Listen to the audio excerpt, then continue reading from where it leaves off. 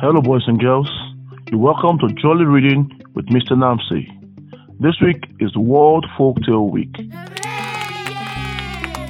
We're reading folktales across Nigeria. Folktales are stories, riddles, jokes, songs, and poems that teach morals and tell us a little bit about what we don't know about our world.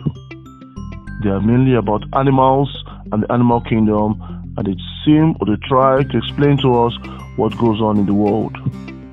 Sit back, relax, and enjoy yourself as I and my friends read you different folk tales across Nigeria. Today's folk tale is read by Mandrel Mykels, and it talks about Oduduwa and the origins of mankind. Enjoy the story.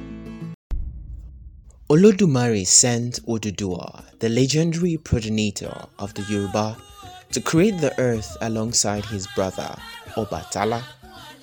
They were given a chain, a handful of mud, a 5-toed fowl, and a guardian's note. On their way though, they found palm wine. Somewhere by the way, Obatala drank himself into a stupor.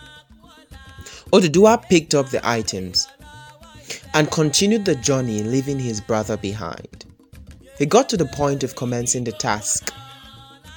He was a little bit timid, but a chameleon encouraged him. The chameleon made him to understand that there was no going back on Olodumare's mission. Oduduwa lowered the chain from heaven till it reached the earth, which was an ocean. He threw the mud onto the ocean and lowered the fowl on it to help disperse it across. Thus, earth was made and expanded, hence the name, Land that Expands, Ile-Ife, as the fowl continued to scatter the mud. Oduduwa stepped on earth. He was the first person on earth. He planted a knot. Thereafter, a mighty tree with 16 branches appeared to represent the Yoruba clans and early life at Ile-Ife.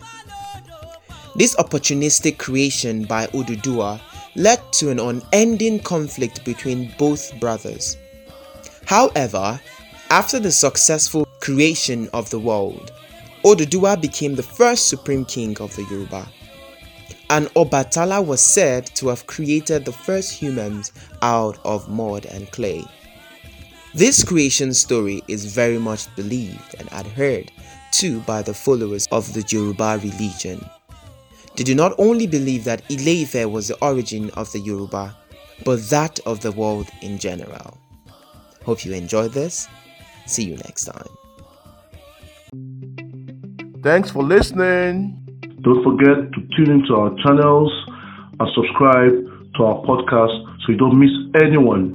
You can send an email to namsi.dosen@ayambalitcast.com. Till the next episode, enjoy yourself and keep on reading. Bye.